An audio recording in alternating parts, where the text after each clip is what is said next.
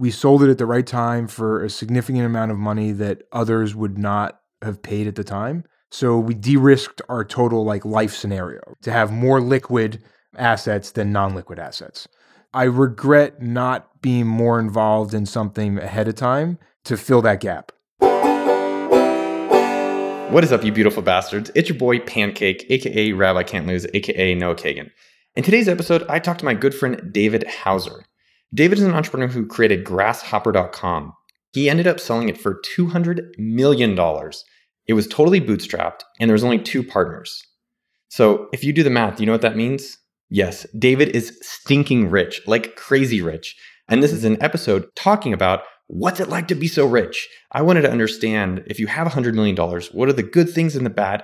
And I want to share it with you today. So in this conversation, you're going to learn 3 major things. So number 1, you'll actually be shocked about how frugal David is. It's shocking.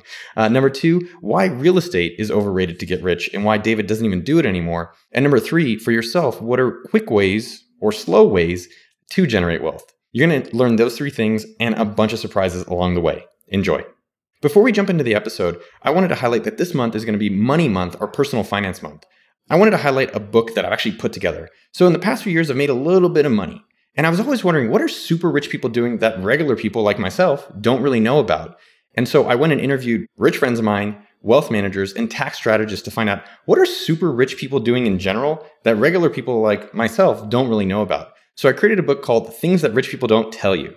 And so it's a book for people who make over $100,000. And it's just a small experiment I'm doing. I put a lot into it. I'm only going to sell 100 books. It's $100, so it's not cheap. It's for people who actually make money. And the book is only physical. So if you're interested in a copy, email me at richpeople@okdork.com with the subject line, I want it. That's richpeople@okdork.com with the subject line, I want it.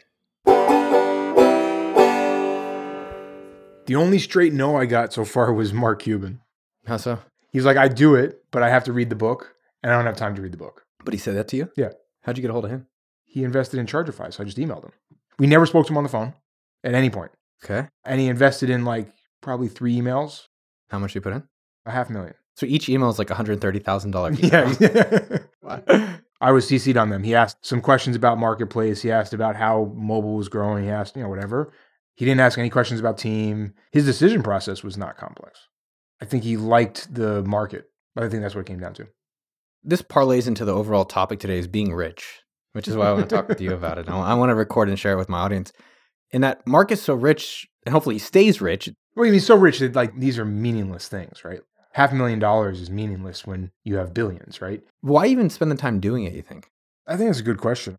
I think there's one, just an interest level. Being engaged and interested in new things, it's like buying access to that, right? 2, I think there is this idea that you can continue to make money that way. I don't think it's a good idea.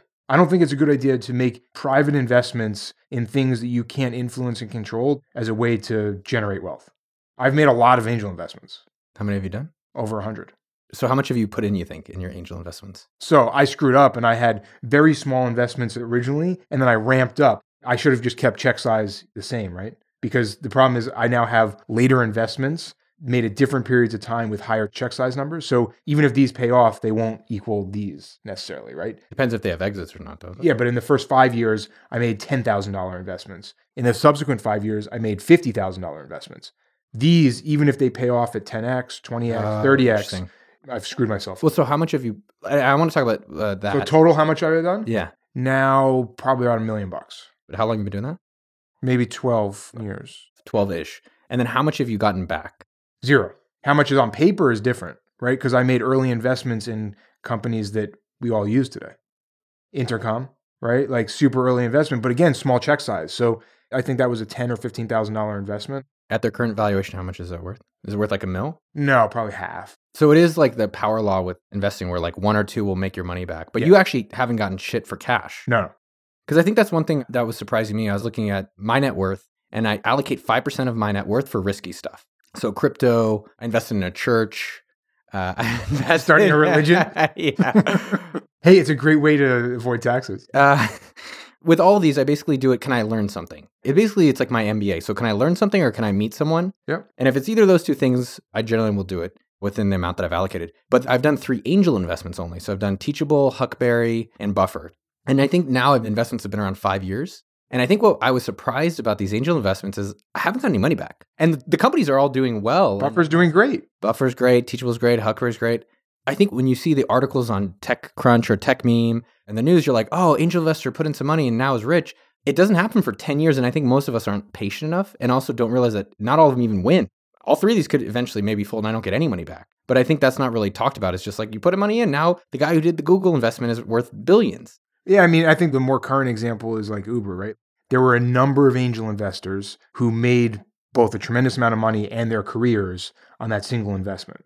Lance Armstrong is public about it. There are a number of people in Silicon Valley who have made their entire career on that investment and have made significant amounts of money. That does not happen very often at best, right? Yeah. It happens even less than unicorns, right? Because Uber is in this weird scenario where there's been all these subsequent fundings, The secondary markets, all these things, right? That happens even less than just getting to $1 billion. So for people that have day jobs, like what does it mean to them? Like angel investing, you're not going to make a shit ton of money, or like only one company every 10 years matters? I would stay away from all of the platforms where you can do crowdfunding for equity. That's for sure. Okay. Right? Like people email me all the time, like friends are like, oh, look at this company. It's great. I'm like, first of all, absent of the metrics on the page, just don't do it because you're going to put in $1,000. The amount you could ever make from it is what? $2,000? $3,000? Like what's going to happen? But my ego can't help it. I know. So last week I saw a site called Chartable.com. It's podcast tracking. And so for podcasts, I'm like, this is so cool. If I ever see cool companies, I just hit them up to like connect. I think that's a great thing for anyone to do. Like if you find a company you like, just connect because like so many people I end up working with or hanging out with later. Turns out it's my buddy Dave, who I know from 10 years ago. And I was like, I need to invest in this company. I need to put money into it for no obvious reason than I just like the product. And then I just was trying to take a step back and like, well, what's the real point I'm trying to accomplish?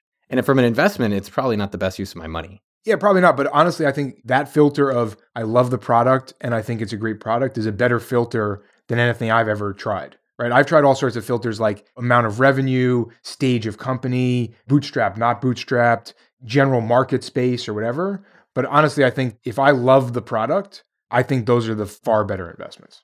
Yeah, the 3 products I've invested in, I used all of them. Right. And it's not just I know the founders. It's like I'm using this and so I can understand why it's so valuable. I think that's a great filter. What I want to talk about is that when you see someone who's so rich like you would think that you'd get a badge. Like, you know how Jews had Star David? Like, yeah. You'd think you'd have a $sign on your arm. Your company sold publicly for 300 million? 200, just under. Just under 200 million? Oh, I thought you were rich. This is for rich people. Well, I want to highlight. So David sold his company for 200 million. You had almost no investors? None.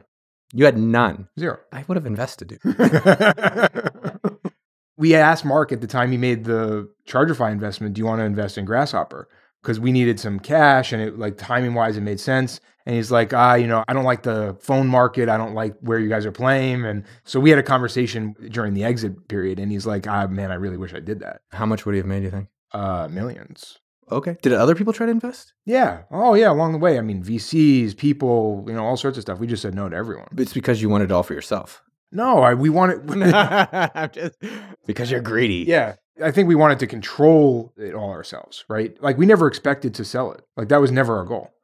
So we wanted to be able to control and do things. So we saw people saying like, you should do voice over IP, right? We did not want to do voice over IP. We saw the writing on the wall that it's a commodity service. It's low margin, high problems, like not what we wanted to do. Our competitors all did that, right? Because they had venture capital money that pushed them in that direction and said, you got to go up market and you got to go enterprise. So we wanted to control decisions is what it came down to. So like we had deep conversations with VCs and right away they'd say, oh, you guys got to go up market. We're like, no, we're good. What I wanted to highlight is you sold a company for 200 million. There's 3 partners. 2.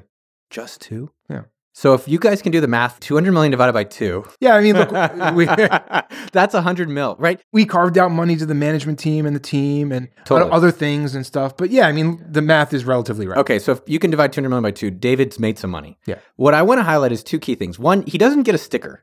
Because I think what was cool in school, you got stickers. You're like, hey, you'd read this many books. You remember the book stuff? You'd read books. And in life, it doesn't really happen. I guess you do it with houses maybe or cars. But David drives the same car, 2010 Range Rover. I think it's wild. You come to the office, I'm like, David, you want the expensive LaCroix?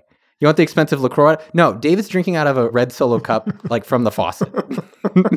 And as long as I've known you, as we've gotten closer, you've stayed frugal. Yeah. Has anything money-wise changed for you? I'd say the biggest thing is I've made far more investment mistakes that I never would have made before. I've lost more money in investments because I'm like, well, a $25,000 check, although that would have been like massive before, it's not small, it's meaningful, right? But it's not, oh my God, that's a quarter of what I'm going to make this year. So I've lost more money. I've always lived in the house I wanted to live in. Like, it's not a massive house, but it's not a cheap house. It's $1 million plus house. But I lived in the same type of house in Massachusetts before I sold the company because I had a mortgage. And so the difference is now I don't have a mortgage. So maybe I'm at more risk because I've invested cash in this asset compared to having a mortgage. I think for a lot of people, including myself at times, where I think once I get a certain amount of money, then my life will be better. I'll have freedom. That's actually a huge word I was shocked about. People want to have these side jobs or main businesses so they can have freedom. I think there's less freedom with more money. That's interesting. Or definitely less happiness. So for me, happiness was always derived from like the company, being engaged with people, doing something I love doing. Our core purpose is empowering entrepreneurs to succeed. We had hundreds of thousands of customers that I could talk to all the time. Like, that was fun and engaging, and I got joy from that, right? Now I don't have that. Yeah. That's difficult. And when I combine that with this frugality problem I have, Yeah. I hate the idea of spending more money than's coming in. Even if I have enough money to afford it, right? Just the idea that there is more money going out than coming in on a monthly or yearly basis or whatever period, it literally drives me nuts. So I think a lot of people might be thinking, well, just give us some of that money and you'll be happier. Yeah. They'll be happy. You'll be happier because then you'll have to make some more back. The second thing I want to highlight, it's a counterintuitive thing I've noticed from a few friends who are worth over 8 figures, is that you guys are still concerned with your monthly cash flow. It's boggling to most people, which is most people have a job and they have income. You have all the money available, but you're still not making money per month. So you're like, I don't have the money. Yeah. That mindset is just wild. Yeah, I don't know. Like, I struggle with it because people are like, that's stupid. What are you talking about? You don't want to buy this or you don't want to do this or whatever. It's a psychological problem, I guess. Do you regret selling the company now because you feel like you've lost some of the purpose in life? That's a good question. I don't regret it. I think we sold it at the right time for a significant amount of money that others would not have paid at the time. So we de-risked our total like life scenario, right? To have more liquid assets than non-liquid assets. So I don't regret that. I regret not being more involved in something ahead of time to fill that gap. I felt that way because with Sumo, for the past years, I've kind of stepped out and worked on the podcast, worked on a book, like this Rich People book that I'm putting out, worked on different things, but I never really felt fulfilled. Yeah. I didn't have Sundays where I woke up for Mondays and I'm like, there's so much cool stuff to work on. And I think a lot of people may not even realize that. Yeah. Because if you get all this money, you still live. It doesn't like life stops. I think what changes though is the people's assumption of how happy you should be or the things you should be doing changes pretty significantly. It's everyone else's expectation of you. Yeah, right? So their expectation of like, you should have bought a fancy car, you should have done this. There's a lot of expectations that are carried with life-changing wealth. When you go from one A and you go to Z, right? There's a lot of expectations there. If we went out to lunch, would I have to pay? Oh, well, I mean, it depends. The question is, how expensive is lunch? If we're going to the taco, I mean, you know we're going to have tacos. So coming back for people that are listening that haven't maybe had the big exit yet, what do you encourage them to do? Is it find a job where you're getting paid enough that you're also going to do work you like? Is it start your own business? What is it that you would recommend? I mean, it's a difficult question. I think if you want to generate wealth, the only way to really do that, a quick way, is to build your own business. Like, if you look at how to generate wealth, over a long period of time, you can do it with other methods. Investing in public markets or whatever. You can do all sorts of other things over long periods of time. If you want to generate wealth in a short period of time, I have never seen anything other than owning your own business and maybe active real estate. I don't know anything else. Interesting. Now that you're out of it, I guess your recommendation for the early retirement, which you don't want, and you want to find fulfillment, is just something probably you would have started sooner thinking about? I would have started sooner with like having a diversified portfolio of things to do that I loved in the same way as I loved Grasshopper. But it's a challenge because we launched Chargify at the Grasshopper time and it was a tremendous distraction and I wouldn't recommend doing that. So like, I don't know how to balance that. Maybe it would have been better if I stayed at Grasshopper for a year and dealt with the challenges of working in a big company or something. I don't know. Yeah. But we left right away. Sold, goodbye. Don't most people get the golden handcuffs? Yeah. How'd you guys get out of that? We had a great management team that ran the company. So that's a good lesson. Yeah. I mean, maybe in terms of people who are starting businesses and running through their businesses to be able to exit, even if they don't exit, I think that creates a great company. What are the things that you put in place in your business so that you could have an exit that was so smooth as well? Yeah. So I think the reason that we got a great return for multiple for the company and all this stuff and didn't have to stay was because we built an amazing company that was profitable, was well run, efficient, all the things that you would do if you're building a business for the long term, because we never had the idea of selling. We didn't say like, well, we should do this for selling, but we did have budgets in place and roll down budgets to different departments and all the things that you'd expect to see in a larger size company because it was far more efficient to do. We had 42 people. When you divide that out and look at the revenue per employee, good numbers are 200,000. We're doing 500,000 to $1 million per employee because of efficiency. Acquirers love that. But in the interim, when there's no acquirer, that's great for us. High profit, high margin. But maybe what are some of the elements, if anyone out there who has a business or is starting a business, that you're like, hey, here are things, whether you get acquired or not, made it so great for us? It sounds like number one is that you hired, were they all senior people or did you groom them? Yeah, management team for sure. So when we sold Grasshopper, I was down to working between 5 and 10, maybe 15 hours a week on the company because the management team was running the business, right? So providing like high level strategy and things like that, being involved in daily and weekly meetings, and then some bigger kind of quarterly questions, right? But yeah, management team for sure, major impact to the company and to the sale. And it was a combination of people. So some were groomed, some we got really lucky in under hiring the person that was overqualified, hiring someone that was like C-level and because of the job market at the time started as director level. So our COO, when we sold, he was hired as a director of operations and brought up within the company. Yeah. Others we went out and sourced. So someone like our VP of technology, that was a very specific job and title that I think is hard to groom for. The ability to manage a diverse group of engineers is something I would prefer someone have learned on someone else's dollar because it's tremendously difficult. So management team, internal process and daily meetings, weekly meetings, huddles, all those things, tremendously impactful to the business. It allowed us to be able to step out. It allowed us to hire the right people. I mean, really simple, right? Like we're talking like 2-minute daily meetings, like super simple. Budgets, I think, had an impact, but that was more on a spending side because like I was the person who would go through like the books once a quarter, maybe once every 6 months, and look at like every line item on the credit card and be like, why do we have 7 subscriptions to the same thing? And I do that every week, dude. I mean, it's crazy how much stuff just disappears, right? Like we had like 8 subscriptions to Basecamp. I'm like, can't we just get one? How would you deal with your identity? Because I think that's something that companies like me with Sumo, I feel very associated and attached to this brand. And if that's gone, I wonder if you feel like, who is David? Yeah, I struggled with that for a while. I was the guy that was the Grasshopper guy at conferences, at both in industry and out, even in kind of friends and family. They're like, oh, it was Grasshopper. So that was my clear identity. Like he does something named Grasshopper and it's something with technology. It makes money, Grandma. You know, you're like an artist who had a great hit in the 80s. Like it's 2010. You're like, oh, you remember that hit I had in the 80s and I'm still living off the royalties. And so I wonder how you're processing that and also like how you're associating who you want to be now and moving. I mean, I have to put that in emails. Like if I'm cold emailing someone, because my domain name is no longer Grasshopper on the email, right? I got to put in there, oh, Grasshopper, you know, some sort of success metric or something, right? Because otherwise it's just David. I think I just came to the realization or the acceptance of just being like, you know what? I'm not going to change that. I'm going to use it to my advantage as much as possible. And that cold email, right? I'll reference it anytime I want. I don't really care if it was in the 80s and now we're 30 years later. And I think that's what most people do. Someone who is a one-hit wonder, right? They reference it all the time. I get it. I mean, it gets them in the door. What are some other things that you've started doing? I think in preparing to sell your company is one that maybe you can share about. Other strategies or tactics that you think most regular people don't talk about? Yeah, so there's definitely a bunch of stuff and we can talk about in preparing to sell the company that you do from a tax perspective and a long-term planning perspective that I think most people don't think about and don't need to think about.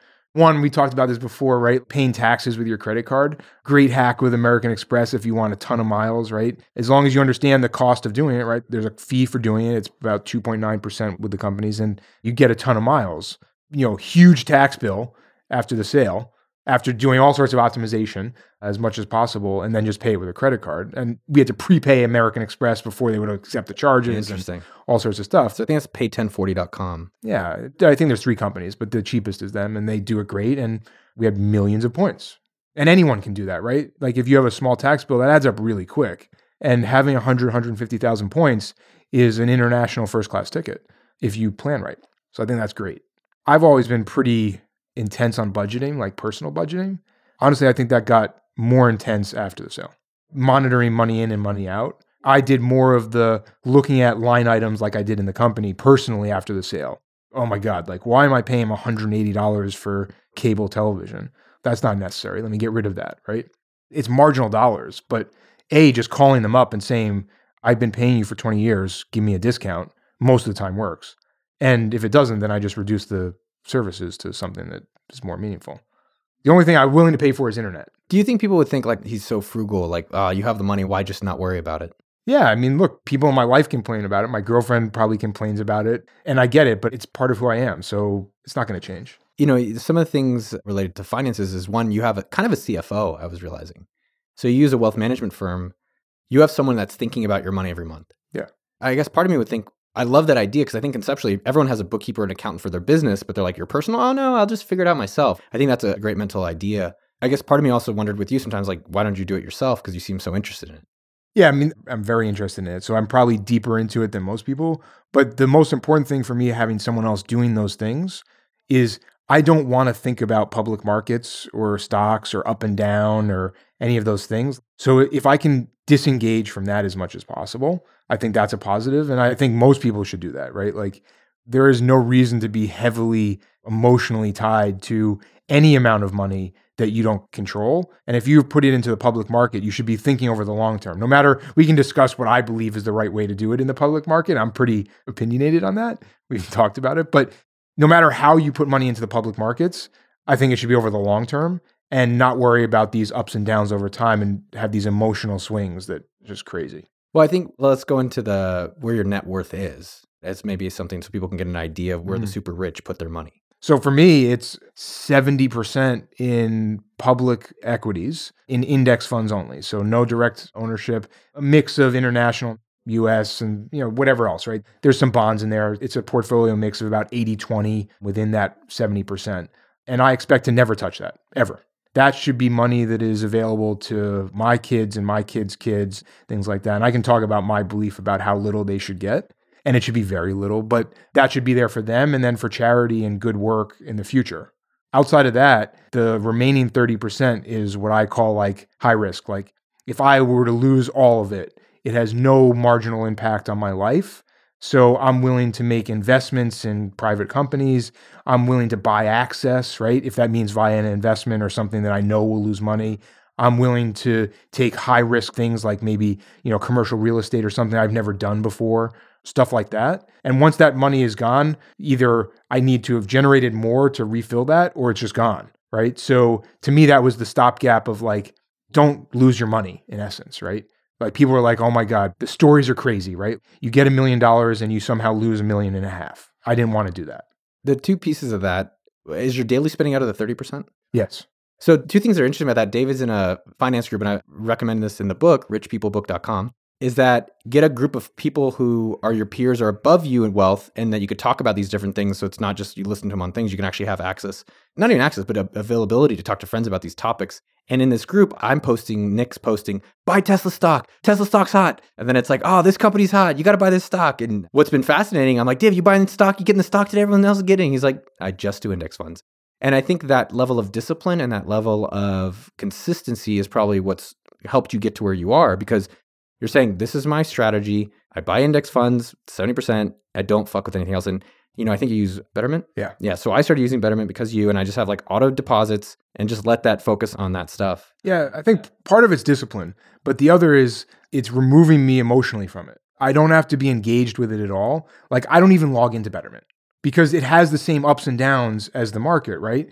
The only thing I care about with Betterment is my tax loss harvesting, because now that's saving me dollars today. Like that is literally on my tax return deduction.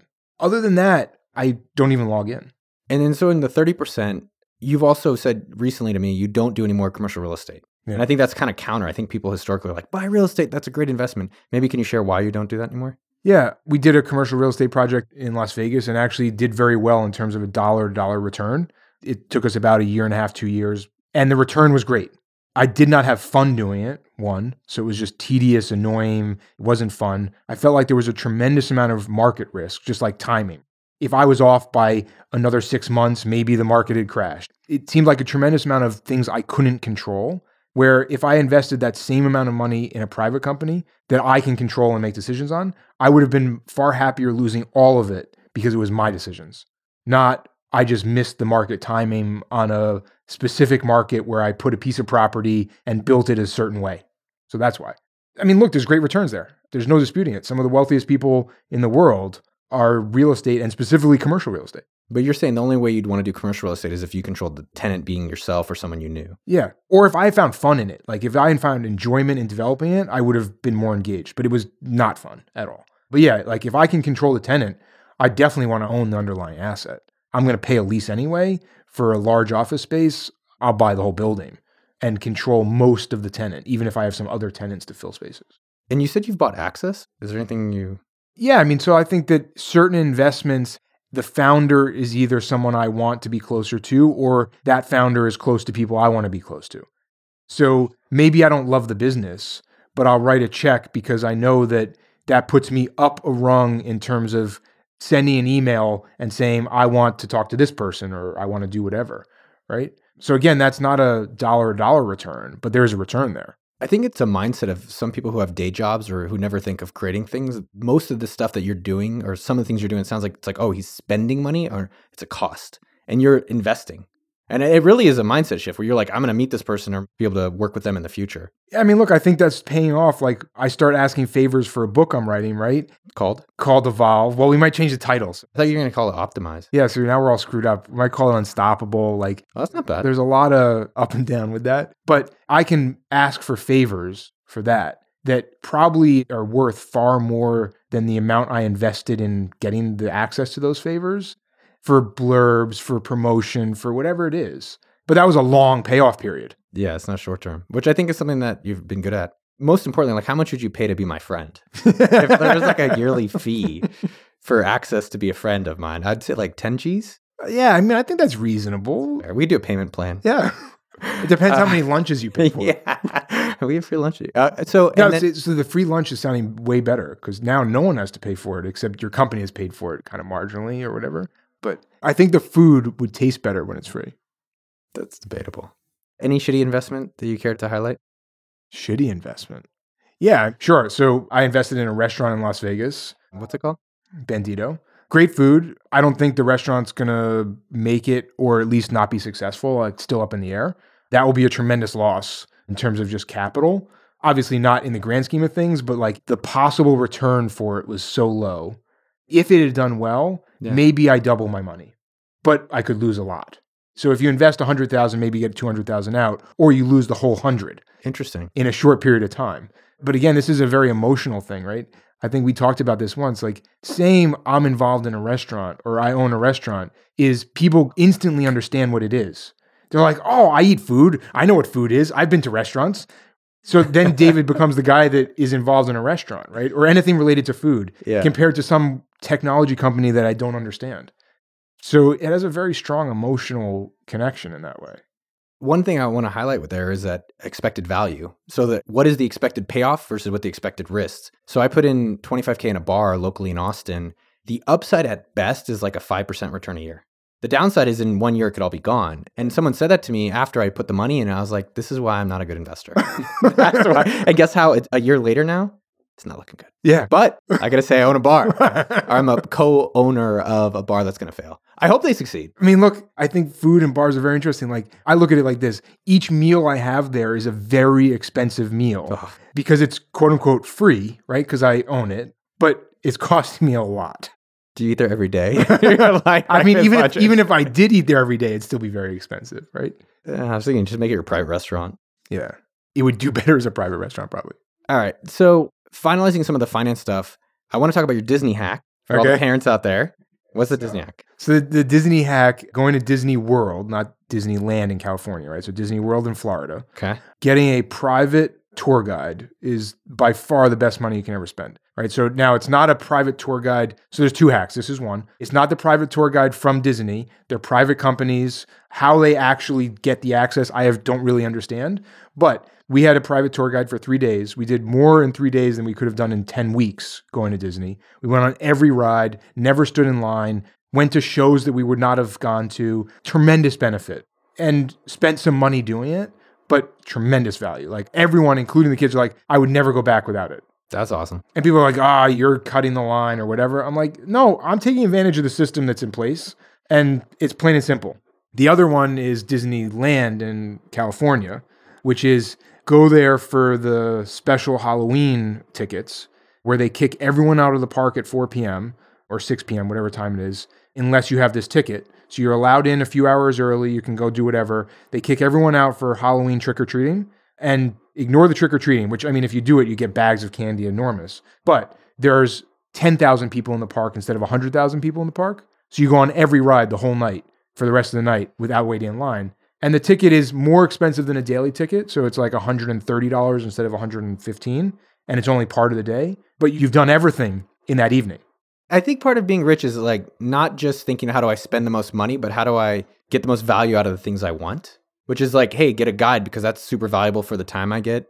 How has that led to your prenup or not having a prenup? Yeah, so I was married once before. I had a prenup. I felt pretty strongly about it. And, I guess it's a good thing I did have it because I did get divorced, right? So now my current girlfriend, we have kids together and we just decided not to get married, but we're committed in a long-term relationship. So whatever that's called, we have a similar type of agreement, just it's not called a prenup, right? I think it's a difficult conversation for people. This idea of like pre-negotiating a breakup, but I think it's the right thing to do. And I would hope that if I was in a relationship with someone who had more resources than they would have that same conversation with me because I think it's the fair and the right thing to do. I would never expect that someone I'm in a relationship with that has supported me and done the things so I can be successful gets nothing. That's ridiculous. But getting half, I don't think is equitable, especially walking into a scenario where I've built a lot of wealth prior to that. Well, I was just thinking if we were going to be together, I would expect half. Okay, I was really trying to be in the mindset of like, all right, David's the wealthy one. I'm the house husband, right? And then I'm like, all right, he's working hard, but I'm taking care of him while he's working hard. But I guess it's the stuff before me I don't know if I really deserve. I'd like it. But then, so how do you guys negotiate it? And like, what do you recommend structurally to kind of... Someone asked me this recently, actually, a very specific scenario. And I'm like, look, first of all, it differs by state what you're allowed to do. There's all sorts of like very specific things that a lawyer that practices in the state you're dealing with, right? So like I've done it in Massachusetts and Nevada and Texas. So like I know some of those specifics. But in general, like in my mind, I think it is a fair scenario to say that over a period of time, there's some amount earned, right? Just like a job or anything else. For your spouse? Yeah, if it's a yearly, if it's every 5 years, whatever it is, to me, that's a fair setup where you say like, there is value in what you do. And it could be tremendous value. It could be $1 million a year. I don't know what the number is for each person, but that is a negotiated value that says, here's what we're all contributing. If you break up, they get this amount per year that they've been together with you? Yeah. So do you give them bonuses? Like, hey, you stay 10. You get like you get like a kicker bonus. Look, there's a lot of structures, but to me, that seems a fair one. Or some sort of like guaranteed lump sum that says, look, if we're going to be together, you're guaranteed a house and a car and living a similar lifestyle. But living a similar lifestyle doesn't mean half. Like Jeff Bezos, half of his wealth is far more than anyone needs to live the same exact lifestyle he has today. So there are fair ways to do it. To me, I would prefer to just do literally yearly, right? Like this is a negotiated salary. You're contributing resources, assets, time into a relationship. I was thinking if you had performance bonuses for like your kids going to better schools or doing well, like, hey, you want that commission? Was there any points of contention? Yeah. Was there anything high level that you think, oh, wow, I was surprised that... I think the most difficult thing is having the initial conversation. Not that it went bad at any point, but it's a very hard thing to have the conversation, right? You're like, oh shit, what's going to happen? Like this could go really bad. Maybe we break up because of having this conversation. I think there's a lot of emotional weight in just the first saying it. Outside of that, I don't think anything's gone bad. I think if anything, we talked about this a little bit, the conversation opens up and does more good than bad in the long run. There's some emotion that goes into it and like, why are we talking about what happens if we break up and whatever? But that does not last as long as, okay, now I understand what your expectation is and my expectation. I understand what worth there is. I understand these things that we never discussed before. One thing that someone told me who got a prenup recently is that he's the wealthier one. He paid for her lawyer for the prenup. Yeah, you have to have dual representation, right? Because it has to be fair. Which is kind of wild that I'm paying for my lawyer and their lawyer as part of the process. So that is it with the prenup. And then let's finish the kids thing. You have a very strong opinion about how much money your kids should get of your wealth. Because one thing that Steve Locksheen, who's one of your wealth managers at adviceperiod.com, he told me the saying, the 3-shirt generation. Oh, yeah. This 3-shirt generation, which is the first generation rolls up their sleeves, works hard, makes all the money. Second generation rolls down their sleeves, spends all of it. And the third generation has to roll it back up to make all the money again. So what is your belief and how have you structured it for your children? Yeah, I think Steve's had a tremendous impact on me and like saying like, here's what I've seen over a long period of time with lots of people with lots of money. So for me, the kids, the only thing they get is general health and maintenance, right? If there's any health problem, they have unlimited amount of money to address that, right? They get to go to the school of their choice or their parents' choice, like if it's my grandkids or whatever, both primary, high school, and college. Outside of that, they pretty much get nothing until they're 35. At 35, it's a very small fixed amount of money. I don't remember the exact dollars, but like we're talking an order of magnitude of like $25,000 a year. Relatively small. So in essence, like if I'm no longer around, it's Grandpa David gave us a trip to wherever this year or allowed us to buy a car, whatever the thing is, but a present each year that is meaningful enough, but not life-changing in any shape. And it ticks up a little bit over time, but I've never understood giving kids a significant amount of money. There has been no good that I've seen ever come from that. Just possible problems. Which I think is wild is that, and you said this to me, which really stuck with me, which was you're doing all this planning for when you die. Yeah. Do you have to plan multiple generations or how does that work? Is it like for the next forever until it goes away or how does it? Yeah, it's a generation skipping trusts. They last for my life plus 365 years, which is the Nevada statute. There's a few states that are the same. So it's technically a perpetual trust. There's ways to move it into other trusts later and do stuff. But I mean, this is how someone like Andrew Carnegie's kids have money today because it's been in these perpetual trusts over many generations. But yeah, I set out what I believe is the right thing to do. There are trustees, and when I'm gone 100 years from now, they have to live by what I've said. They can't change it. It's very specific, but it carries down generationally, right? It's my descendants forever. I have a few friends that's like, yeah, my great grandpa started AT&T. Right? That's you. Yeah. Have your kids found out about you? No. How old are your kids? So our oldest is 14. We have a 5-year-old and a 1.5-year-old. They haven't Googled. Do they know that you're wealthy? Yeah, I mean, look, they understand that we live in a different house than some people they know, right? My oldest daughter just spent 6 months in India living with my mom, going to school there. So she understands extreme poverty. Do I think they understand magnitude? No. But I had this conversation with someone the other day about like when we fly like internationally, I use my points to fly first class. I will never pay for a first class ticket ever, period. There is no question about that. I'll use points for a first class ticket. So now there's this internal struggle that I battle with every time is I can either put the kids in coach or I can put them in first class with me. I never experienced first class until I had my own company where I was getting the points myself. Like my parents would never have done that even if they could afford it, right? So now what do I do? Like they experience first class and they think that's the way to fly. So what do you do? Well, I mean, what do you do with a 5-year-old? You can't put them in coach by themselves. Or can you? I mean, did you bring the 5-year-old? Yeah, we take everyone. But the 14-year-old? Because then now they're by themselves. They don't want to be alone. Yeah. Now you maybe take the grandparents and put the grandparents and the kids in coach. Oh, that's smart because you still save points that way. Yeah, see? But it's an internal struggle, right? Like it sounds ridiculous, but like I don't want my kids to grow up to be spoiled brat kids and expect like this is the way we travel.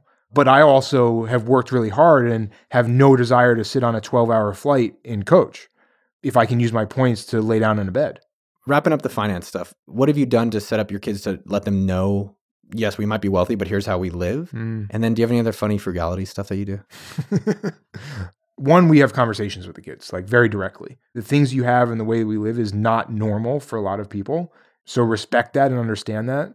I think that's the most important thing is having a direct conversation. 2, I am a big believer in not spoiling the kids. So I'll pay for experiences, not things.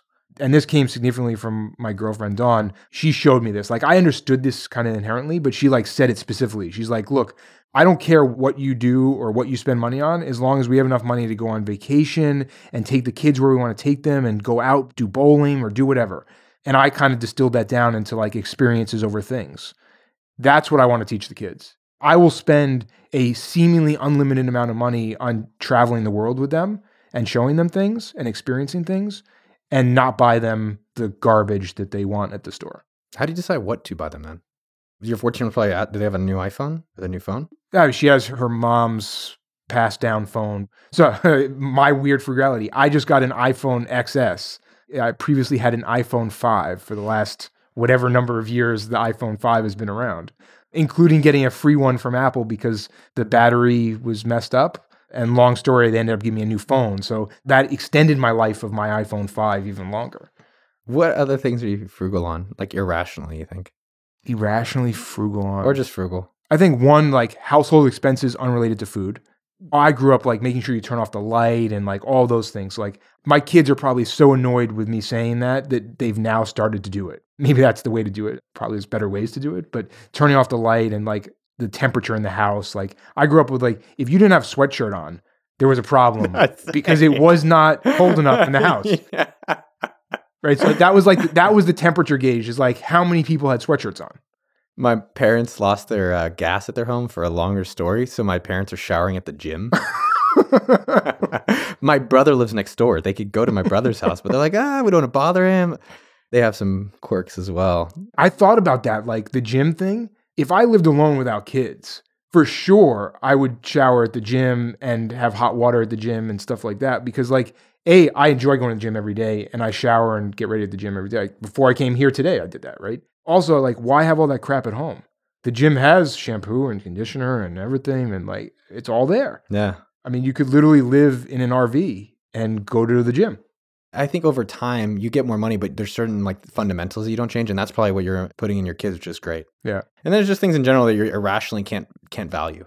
Like I can value buying the new phone generally if I think it's going to be better and faster, but like Tucker Max always is like, no, buy better ingredients, and I'm like, I don't care if it's organic.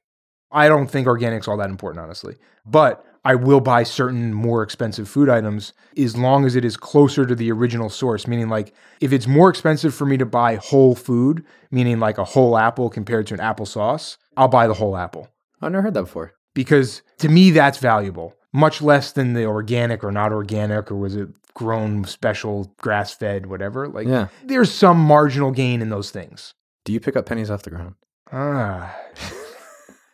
No, I don't. You want to know why? Yeah. Because my other neurosis of germs, I have no desire to pick up the penny on the ground. More for me. That's good. I was just making sure. Is there anything else finance-wise? So another one is gas in the car. I will pay attention very significantly to the price per gallon and pick the place, even if it's a little bit out of my way, kind of plan. Like today, I'm like, all right, there's 30 miles left in the car. I'm going to go to this gas station because it's 8 cents cheaper a gallon. So I tell my girlfriend, like, make sure you go to this gas station. It's not like 50 miles out of the way because that's ridiculous when you start to calculate it, but it's not on the way. But you just can't help yourself. I can't. It's just impossible. Do you think most people that have day jobs or starting businesses basically like run your own company, or if you're in a company and you like working there, like I'd like the people that work at Sumo to keep working here. They hopefully like it. It's my job to help them do that. Do you think most of it's like put most of your money in index funds, don't be distracted with that, and then control what you can control? Yeah. If there is any liquid assets or wealth, I would put it in something that is not going to be distracting and is going to make a return. And the clear data is that index funds managed well in a low-cost scenario is the best way to do that in the long run. There is no data that says otherwise. Even if you were the best active stock picker, you are still not going to beat those metrics. But we want to. It's just like owning the bar and the restaurant. I know. And you hear about the guy who bought Tesla stock at $2 and now it's worth so much and whatever. And I used to do that. I remember a daily phone call. Someone said, this is way back, like with Tesla, like it was like $20 low, right? So I'm like, all right, you know what? So I went and bought some Tesla stock. I mean, it made up a large portion of my IRA now that I ended up donating to donor advised fund. I did very well on that. So now there's this mental like, well, maybe I could do that again. I'm that good. Right? So I've had to fight that and say, no, I'm not that good. Like, it's not possible. I think part of that is also just recognizing like, what's your unique advantage? Like, where do you have some undeniable advantage? And it's like, Stock picking, probably not, but creating companies, process, organization, budget, market, like that's a stronghold. That's how I feel with Sumo World, which is like, let me just spend all my time here and everything else just try to minimize as a distraction. Which is why I stopped or slowed down angel investing, because I'm like, you know what? Like, it's not that I want to control things. It's that I want to have control of where my money is, right? So if I'm going to invest in something and I don't have control over it, it's never going to be done right compared to what I think. How you want it to be, yeah. And maybe my right was totally wrong and the company would have failed, but that was my choice. And I'm much more okay with that than someone else's choice in terms of a company. How much money is in your wallet right now? Hold on. Wow. There's $100 bill in the middle, 2 credit cards, and an ID. Not much. I wonder if most people just don't carry cash anymore. Yeah. I never have cash. The $100 in the middle of my wallet is like emergency, like the credit card machine stopped working at the gas station or I have to get barbecue and they only take cash. They only take cash here in Texas. Yeah. Cool. Rich people. That's a wrap. I hope you liked the episode. If you did, go check out David at Twitter, which is twitter.com/DH. That's twitter.com/DH. Next, tell a friend you love them. Yo, dog, let's go to Vegas and lose a lot of money together. Finally, let me know what you thought of this episode by leaving me a comment on Twitter. That's at Noah Kagan. I might feature your beautiful face in one of my next podcasts. And don't forget to email me, richpeople@okdork.com, with the subject line, I want it, if you're interested in learning the secret things that rich people do that they don't want to tell you. Final plug, special thanks to Jason at podcasttech.com. As always, for making these podcasts sound so clean and fresh in your sexy eardrums. And thank you to the Dork team.